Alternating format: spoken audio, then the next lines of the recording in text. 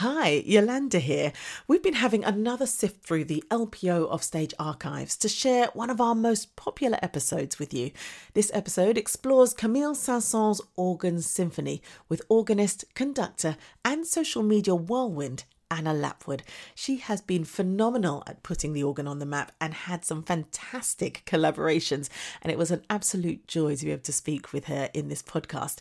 So if you've ever wondered about the daily life of a concert organist, how Anna navigates the digital world, or what goes on behind the scenes in rehearsals of this famous symphony, this one's for you.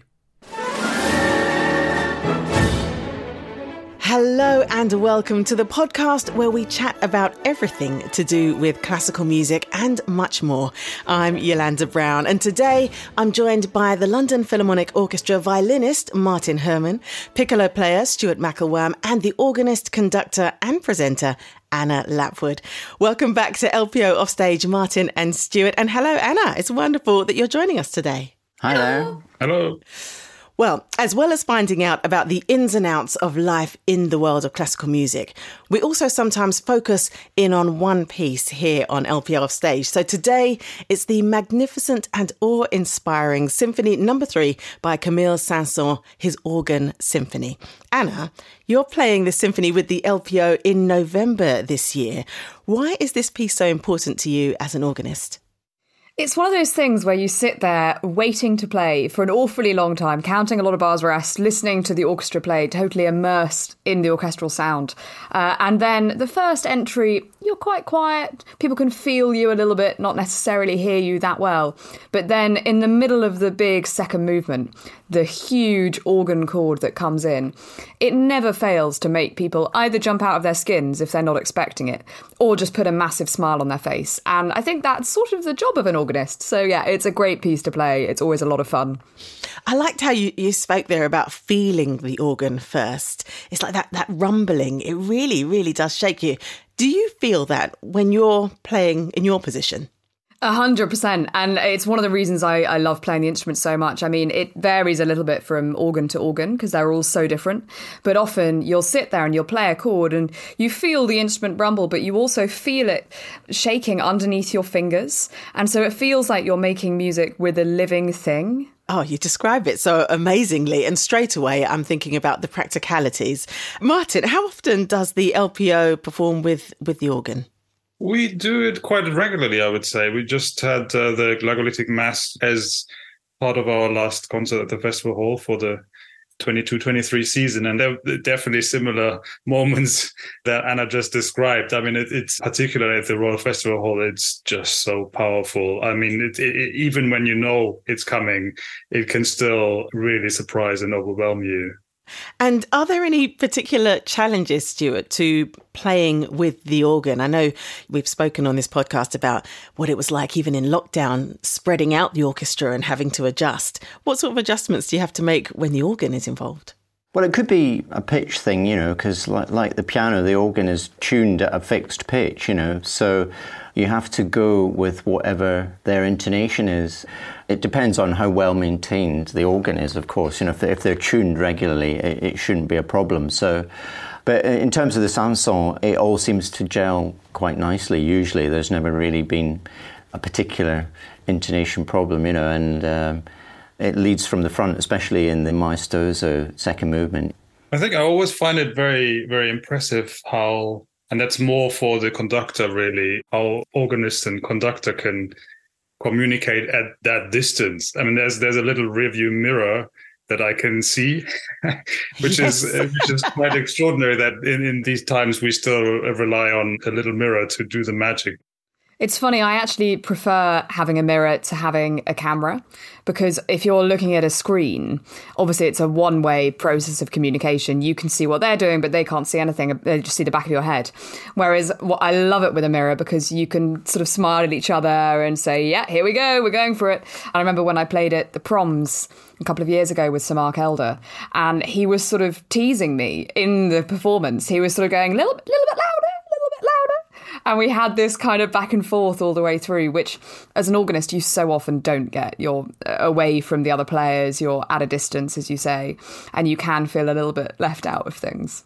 We've spoken about time lag as well. Do you have to feel that as well? And are you kind of preempting what the conductor's doing? Does the conductor have to adapt how they cue you?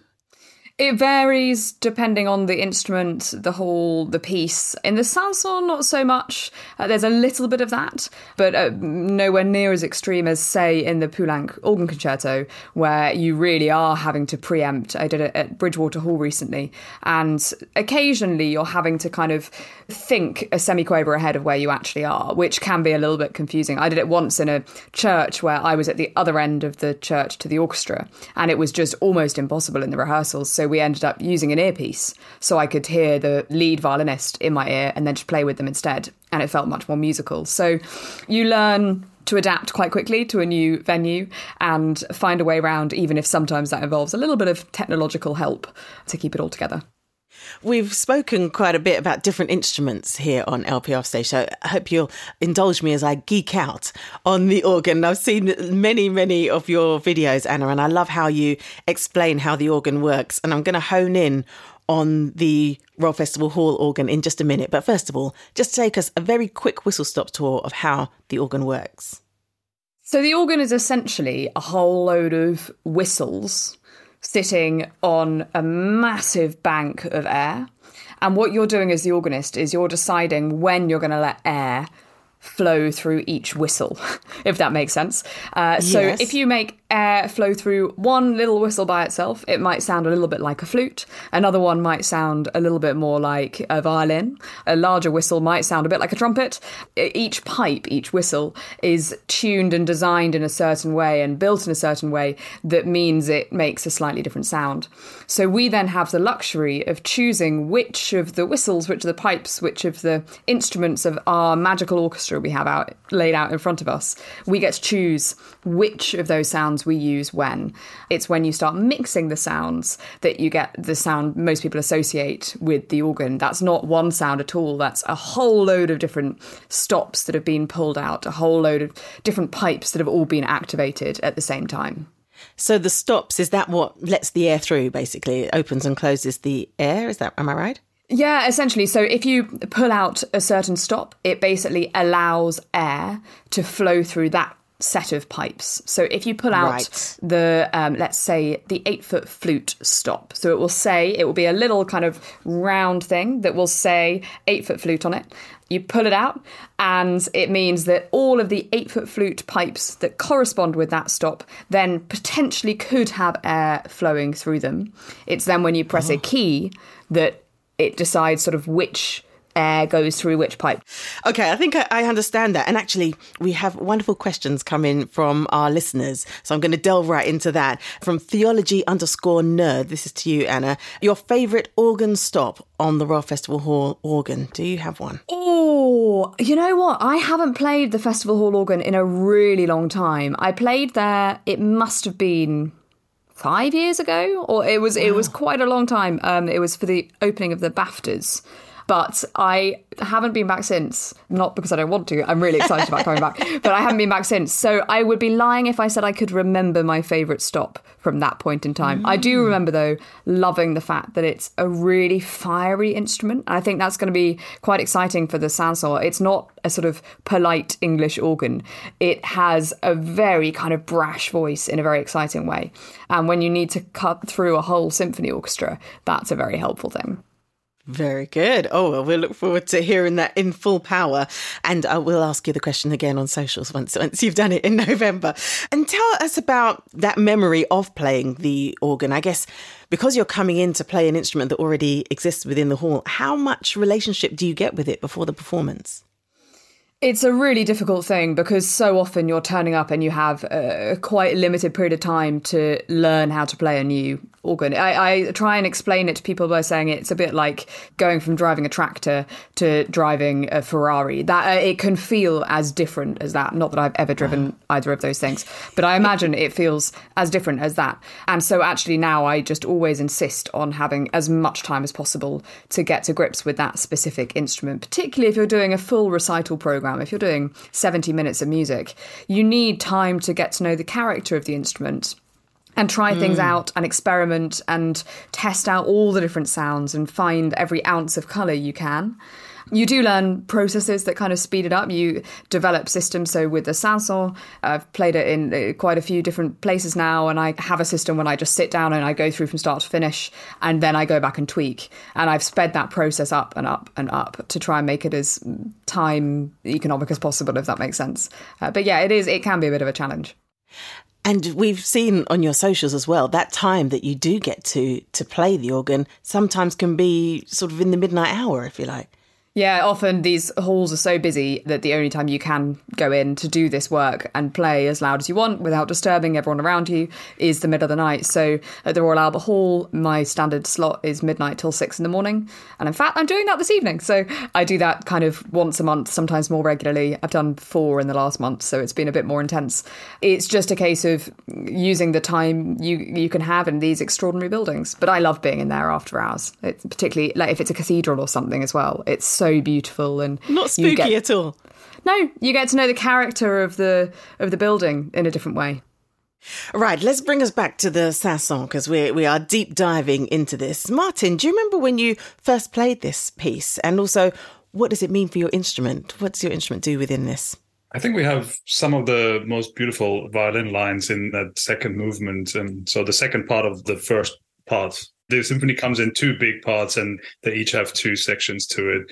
And it's when the organ comes in the Poco Adagio and we start playing this long tune. It's like kind of like a church hymn. At that point, the organ really sets the tone for that.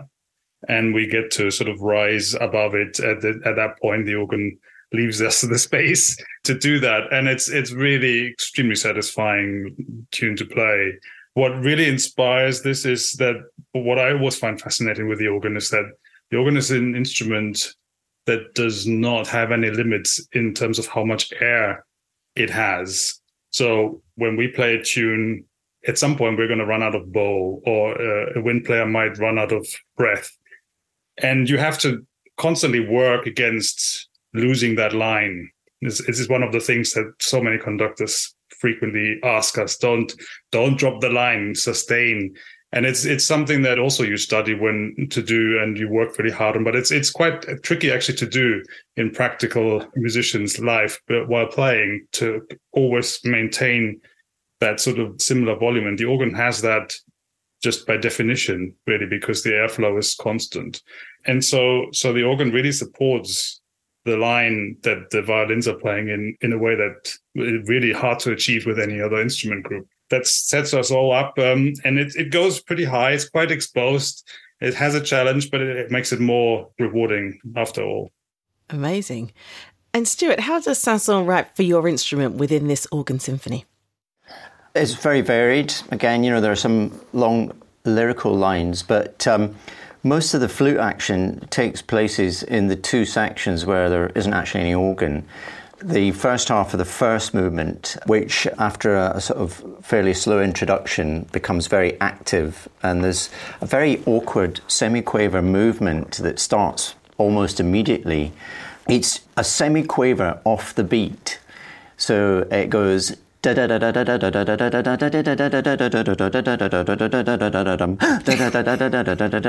this figure goes all the way through the first movement, and it's really, really difficult to sustain, because you're desperately trying not to get on the beat a lot of the time, but you've got to be that semiquaver out the whole time, And the thing is, the notes are actually changing as well against what you would be expecting. So it's a little bit of a test for your mind as well.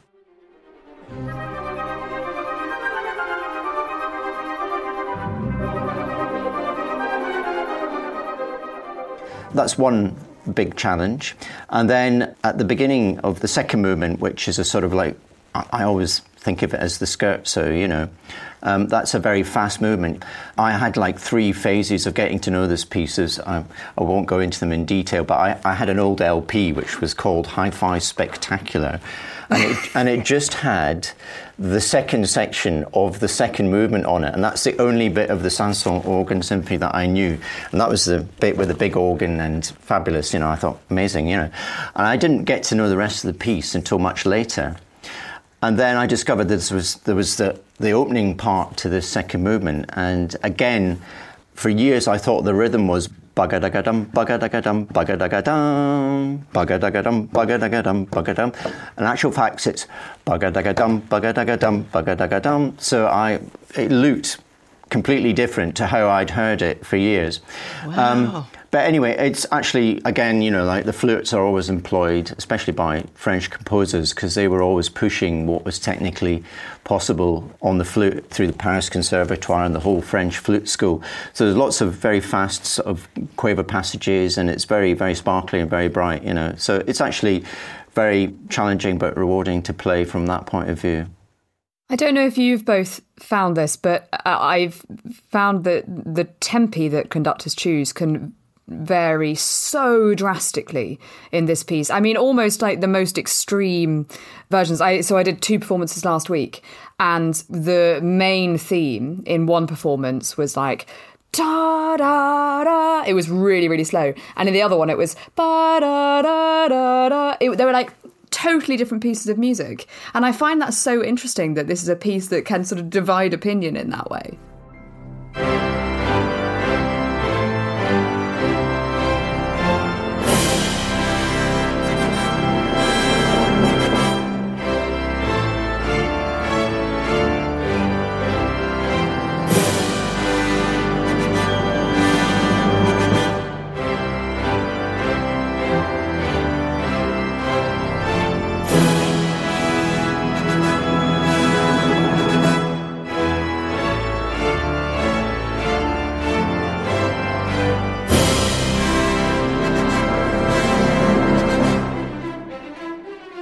And is there a right way, do you think? This is a piece that comes up quite a lot. So is there a right way, or do you sort of enjoy the challenge of whatever the conductor's going to bring to the table, if you like, Martin? It's up to the conductor to have an interpretation. I mean, for the first movement, I did listen to our recording on the LPO Live label, and it is on the fast side, but it is extremely exciting. And what made me laugh really quite a lot is that in the text that comes with the CD, it talks about the nervous start of the strings to the symphony, which is exactly how you feel when you start to play the symphony, because you don't really know what's going to happen. Everything that Stuart just described about starting on the offbeat with semiquavers that's really the first proper thing you play in that symphony, and it kind of sets the tone for how potentially you feel throughout the performance, because it's really difficult, really, really difficult. But I sort of prefer, I would say, for the beginning of the symphony, because it says allegro moderato, so it's not a presto, it's not like as fast as you could possibly do it. I would prefer it at a bit more controlled speed, not just as a player. Anna, how about for you? What was your preference? I think it does change depending on the hall you're in and everything like this. And I've enjoyed performing it at both extremes. I think the one performance I did where it felt like we really got that offbeat semiquaver thing, absolutely. I say we. I was sitting there counting bars rest at the time, but the orchestra absolutely nailed that, was in one of the slower performances. And it had just this really exciting grip. And I remember actually several of the reviewers saying they hated it because of the tempo. But for me, it's been like the performance I keep thinking back to, because I'm like, it's the only time that it was really together for the ba-da-ba-da-ba-da-ba-da-ba-da-ba-da. Yeah, there's something really, really fascinating about how when an ensemble, particularly an orchestra, plays really together at just 10% less of the speed, it can actually appear much more virtuosic than something that is hugely exciting and fast, but not quite together. It's a good point. I'm hearing lots of lovely little excerpts here as you sing parts of this amazing piece. Is there a particular motif that comes back around that really stands out to you, Stuart? As I say, I got to know this piece in installments, shall we say, So when I first got my full recording, the first movement was all completely new to me. I actually really love, especially the first section of the first movement. It's incredibly powerful, and again, with this very sort of active semiquaver passage work going through it, there's a bit in the middle where there's a sort of counter melody that's in the French horns. All the semiquaver active thing is still going on, but you get this melody underneath it really being hammered out, and it's that sort of contrapuntal thing that I found really satisfying. I'm seeing a smile from Anna as well. Is there a motif that comes through for you during the piece or repeats throughout the piece that you really like? I think one of the things I love is how so much of it is built around the same sort of melodic idea. So the Dies Irae chant, da da da da da da da, from the Mass for the Dead, that is the basis of the semiquaver thing that we've been talking about at the very, very beginning. Ba da ba da ba da ba da ba da ba da. And then when you think of the main theme, the main organ moment, moment. the famous bit that everyone talks about, that's da da da da da da. So it's the Dies Irae but converted into the major. I always have a little smile when you hear the different versions of that theme occur all the way through. But my favourite bit is actually towards the end of the whole thing. There's this moment where the brass go bum bum bum bum bum bum bum bum bum and do this really funky triplet. And then there's a massive chord, and then the organ does the same chord but half a bar later. So it like reinforces what's going on. And I remember trying to explain this to my dad on a walk. I was trying to explain that I promised to him that it was not me coming in half a bar late. It was meant to be like this. And so now whenever I play those chords, because they come back several times, whenever I play them, I think of him and I just grin. I love the fact this is a piece for me that acquires so many kind of lovely memories along the way. That is really, really... Now I'm going to be smiling every time I hear it too. That's really nice. Is there a favourite part that you like to play? You know, I guess with long pieces of music, there are highlights, if you like. And are there bits that you look forward to through this symphony, Stuart? In the last movement, especially near the end, you get some typical sort of piccolo shrieks that come in, that you feel that you, for the first time in the piece, you've actually can be heard. It's just part of the overall culmination of the piece. It's one of those pieces that falls into a category, you know, you don't have to worry about it too much because it's not like something that's really stressful that you see on the schedule coming up. And then it's not something where you've hardly got anything to play. It sort of sits nicely in the middle as a flute player, you know, it's a very nice piece to play without being completely roasted, you know.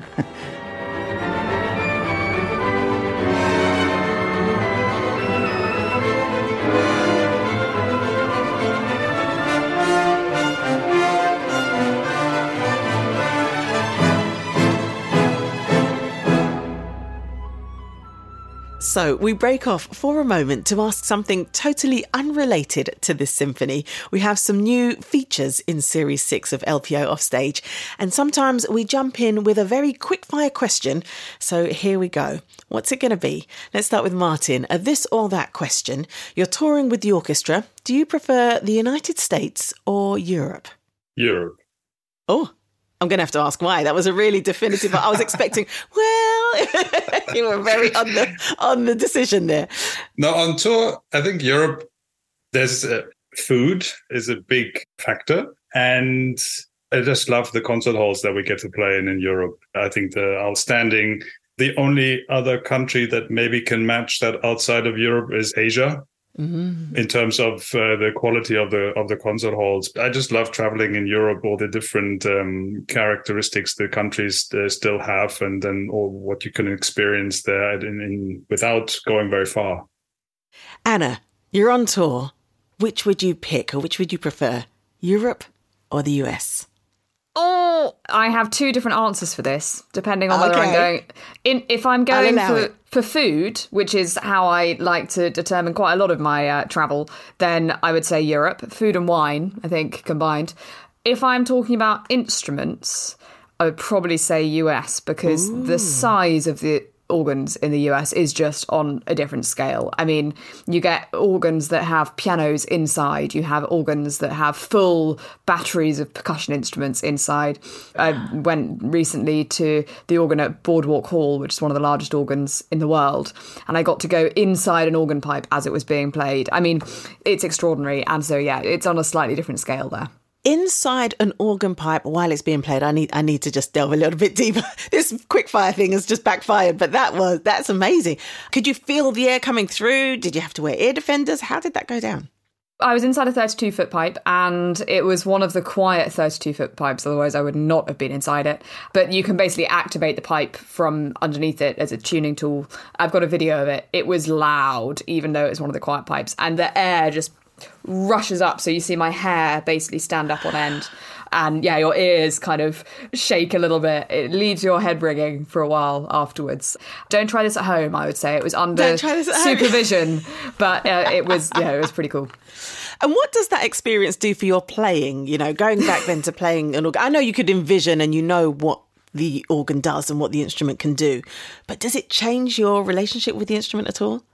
Those low, really, really, really low soft notes are some of my favourites anyway. I mean, in the Saint-Saens, in that adagio, when the organ first comes in, the thing I love is how the air shakes because you're playing the 32-foot, the soft 32-foot, or in some cases, the 64-foot.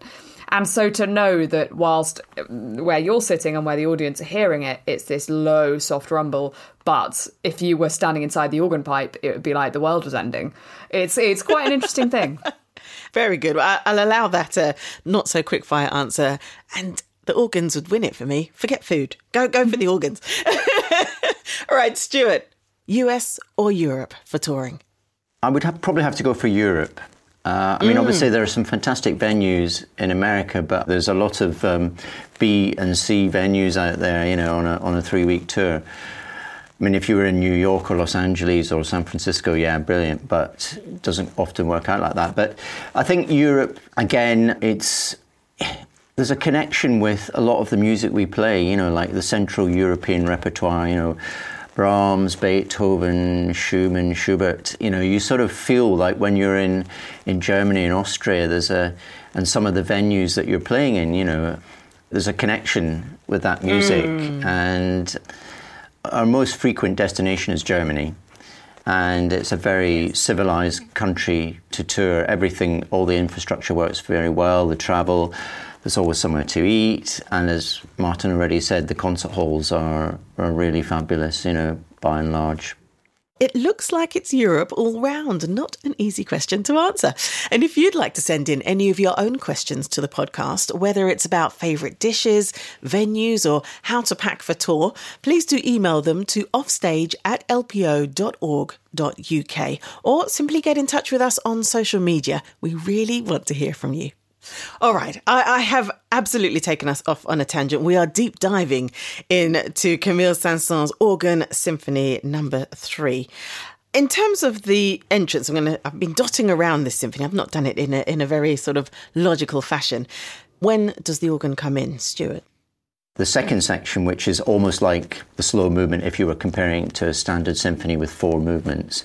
It's like the adagio slow movement, is the first entry of the organ. And I have to confess, when I got my first recording of this piece, I wasn't actually aware that the organ was playing in this movement, because it was very, very, it was in the days of cassettes, believe it or not, and I listening on a little tape recorder, and I didn't have the sort of the fidelity to register all the different, you know, these very low notes that the organ can play. So am I right in saying the organ almost has a secondary role in this movement? You know, it's more of an accompaniment, as adding to the colour of the accompaniment of the melodies that are played by, first of all, the violins. And then actually there's a very interesting bit of orchestration on the second time the theme comes. It's actually, he uses clarinet, French horn and trombone, which is a very unusual combination of instruments in unison playing the melody, and it's a very particular colour, and it's quite unique, I think, in terms of orchestration, you know, which gives it a very special sound world. The point you made about the organ being secondary, this is something that I bang on about quite a lot, because so often it's billed almost like an organ concerto. And so they'll kind of put the organist's name and lights and all this stuff. And I always say, no, it's not an organ concerto at all. It's a piece where the organ is meant to be part of the orchestra. And Saint-Saens is just experimenting with how far he can push that in both directions, in terms of it playing a supporting role, but also then stepping out into the spotlight briefly, then coming back in again. And so, yeah, I think it's a really important thing to acknowledge that it is a symphony with an organ part as opposed to a concerto for organ and orchestra. What's quite interesting is that, I've always been a big collector of recordings and things over the years, of many, many pieces, of which this is one. When I got my first LP of this, I actually discovered that the organ part was not recorded at the same time as the orchestra. And in actual fact, this is the case for a great number of recordings of this work, that the organ was recorded in a different venue, probably a big cathedral somewhere, and then added to the orchestral recording at a later stage. And this was borne out in first-hand experience of me when I saw on my schedule, this was a recording with the Royal Philharmonic Orchestra. It said Saint-Saens Organ Symphony, and it was done in Walthamstow Town Hall, and there was no organ. We just recorded it without the organ, and then at some point an organist would have then laid down the track at a later stage. That was the first time I think I played the piece as well. So I didn't experience it in live performance with an organ until a few years later, eventually at the Royal Festival Hall. And I was just trying to work out, in fact, that I've done about 5 or 6 performances of this piece in my career, and they've all been at the Royal Festival Hall. So I've never heard it in the flesh, with the organ and orchestra together, anywhere else than in the festival hall. But there is one recording that I've got, which I know for a fact is when they did have orchestra and organ together, because it was recorded in Liverpool Cathedral. And it's quite a famous old recording. It's with the City of Birmingham Symphony Orchestra, conducted by a French conductor of yesteryear called Louis Frémaux. It's a real collector's disc, because it's a real sonic hi-fi spectacular, Japanese record collectors will pay almost £100 for it if you've got a copy of it. It's funny enough, it's my favourite recording, and it's maybe because organ and orchestra and everybody are actually together in the one space. I saw shock horror on Anna's face as you described that, sort of the organ being added on. And Anna, I liked how you described what Saint-Saens was doing there, bringing the organ as part of the orchestra, even though, the top line is organ symphony. What do you think he was also trying to do with bringing a piano into the ensemble as well as an organ as well? Well, I always feel really sorry for the pianists, because they have the hardest job of anyone on the stage. They count more bars rest than I do. They don't come in until it's kind of in the first section of the second movement.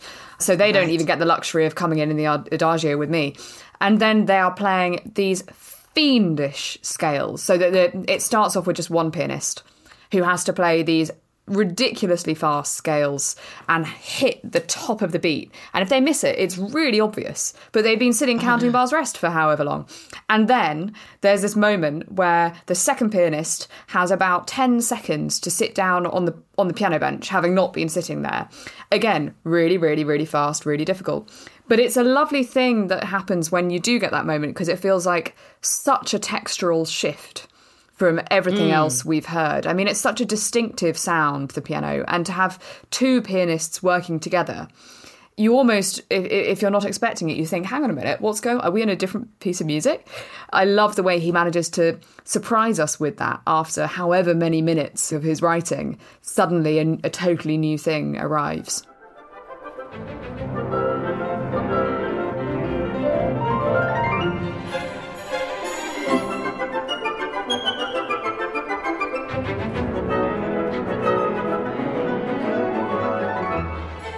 And Anna, you do such amazing work on social media, really making the organ more accessible and playing with fantastic artists that maybe wouldn't usually be akin to the organ. What would you say to somebody that's sort of broaching classical music, saying it's not for them? How would you sort of entice them to the genre and to the organ? Try and keep an open mind, because classical music, classical musicians, the organ, any instrument that embodies such a huge range of musical styles. So even if you think you've heard, say, some organ playing and you're like, oh, I'm not entirely sure if that was for me, that's one aspect of it. You'll be able to find something that feels like a rave. You'll be able to find something that feels like a beautiful waltz. You can find little bits of any instrument that appeal to you, and it's being able to find those things and then follow the little kind of trail that takes you onto your next musical discovery and your next one and your next one. And I think that's the approach we all try and take as performers as well. We're all trying to keep an open mind, and you never know the next thing that's going to catch your ear or kind of ignite a little spark of excitement in your brain and take you down a new musical journey for a while. And why is it so important for you to spread the word? I mean, your TikTok videos are fantastic, so informative, so joyful, so entertaining. But why is it important for you to sort of spread the word in this way? Well, I think part of it is trying to make sure that anyone and everyone feels like they belong. In a classical concert venue, in churches as well, because the churches are not just places for people who believe in God. It's somewhere people can come just for a feeling of safety or a feeling of relaxation or whatever it is, or just appreciating beautiful music. But then I think the other side of it is the organ is an instrument where so often the organist is hidden from view. You don't really see what's going on. You're just being asked to listen without any visual stimuli. And that's not what we're used to. I mean, if you think about Britain's Got Talent or anything like that, it's always a kind of a visual spectacle as well as sound. And so I guess what I try to do is just bring people as close as possible to the experience of actually getting to play the instrument themselves. Make it as if they are sitting right next to me on the organ bench. Because whenever you do get someone sitting on the organ bench, I've never had someone not go, oh my gosh, this is the most ridiculous instrument. This is so cool. Why do we not all know about this?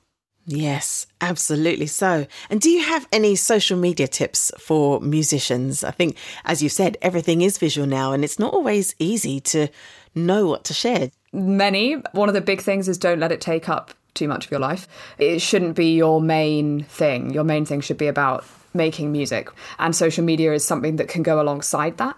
So trying to facilitate making that process as non-time consuming as possible. So for me, what I do is I just will always have my phone filming. Whenever I just put it up and then I forget about it. Whenever I'm rehearsing, whenever I'm practicing, whatever, because you just never know what it's going to capture. And then you just try and get into the habit of quickly, if something interesting happened, you stop recording and then start it again. And then you know that at the end of videos, there might be something which you can go in and clip and post. But then it's remembering that people respond to humanity. They respond to seeing the human side of being a musician. So one of my most successful videos was, in fact, me counting bars rest in the Saint-Saens, waiting to come in for the big organ entry. And I just explained the process that I was going, as in I explained why I was feeling a bit nervous and explained how I was trying to regulate those nerves. And it got something like 1.1 million likes on TikTok, wow, just with me counting bars rest. So humanity is a really, really important thing. It's so true. You want to see people in their element and sort of really living what they do. Stuart, do you have any advice for someone that wants to get into classical music, maybe thinking it's not quite their thing, maybe it's too late, I don't get it? What's your advice to help somebody explore classical music? The great thing about music is not actually becoming a professional musician, it's appreciating it and letting it enrich your life, because there's so much out there that can be enjoyed. And there are vast swathes of our society that it's not because they don't like it, they just don't know about it. And tragically, education, a basic education level, classical music is now somewhat hidden from view. There are channels where people start to hear orchestral music, for example, if it's on the soundtrack of a film or on a video game. It's only a short step from there to appreciating, a fantastic symphony or something that's probably not going to sound vastly different. And I think, certainly with the LPO, we try to be as inclusive and as welcoming and offering, opportunities for people to come to concerts, whether there are fun harmonics, or just making tickets much more available. It's not the exclusive high society event that I think some people might still perceive it to be. Really, really good advice there. Thank you so much, Anna, Martin and Stuart, for your time today. It's been really great to hear your insights. Thank you so much for having us. Thank you. Thank you.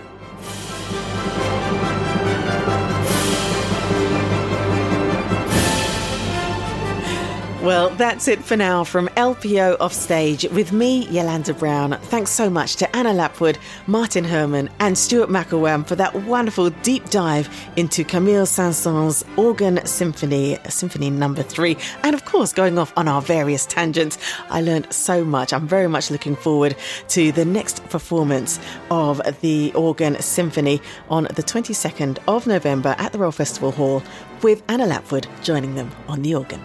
And if you'd like to send in one of your own questions for anyone here on the podcast, please email them to offstage@lpo.org.uk. Whether it's for touring tips or how to memorise a double bass part, we'd love to hear from you. Keep in touch on social media, Twitter, Instagram, and thank you for listening. Do join me for the next episode of LPO Offstage. I'll see you then.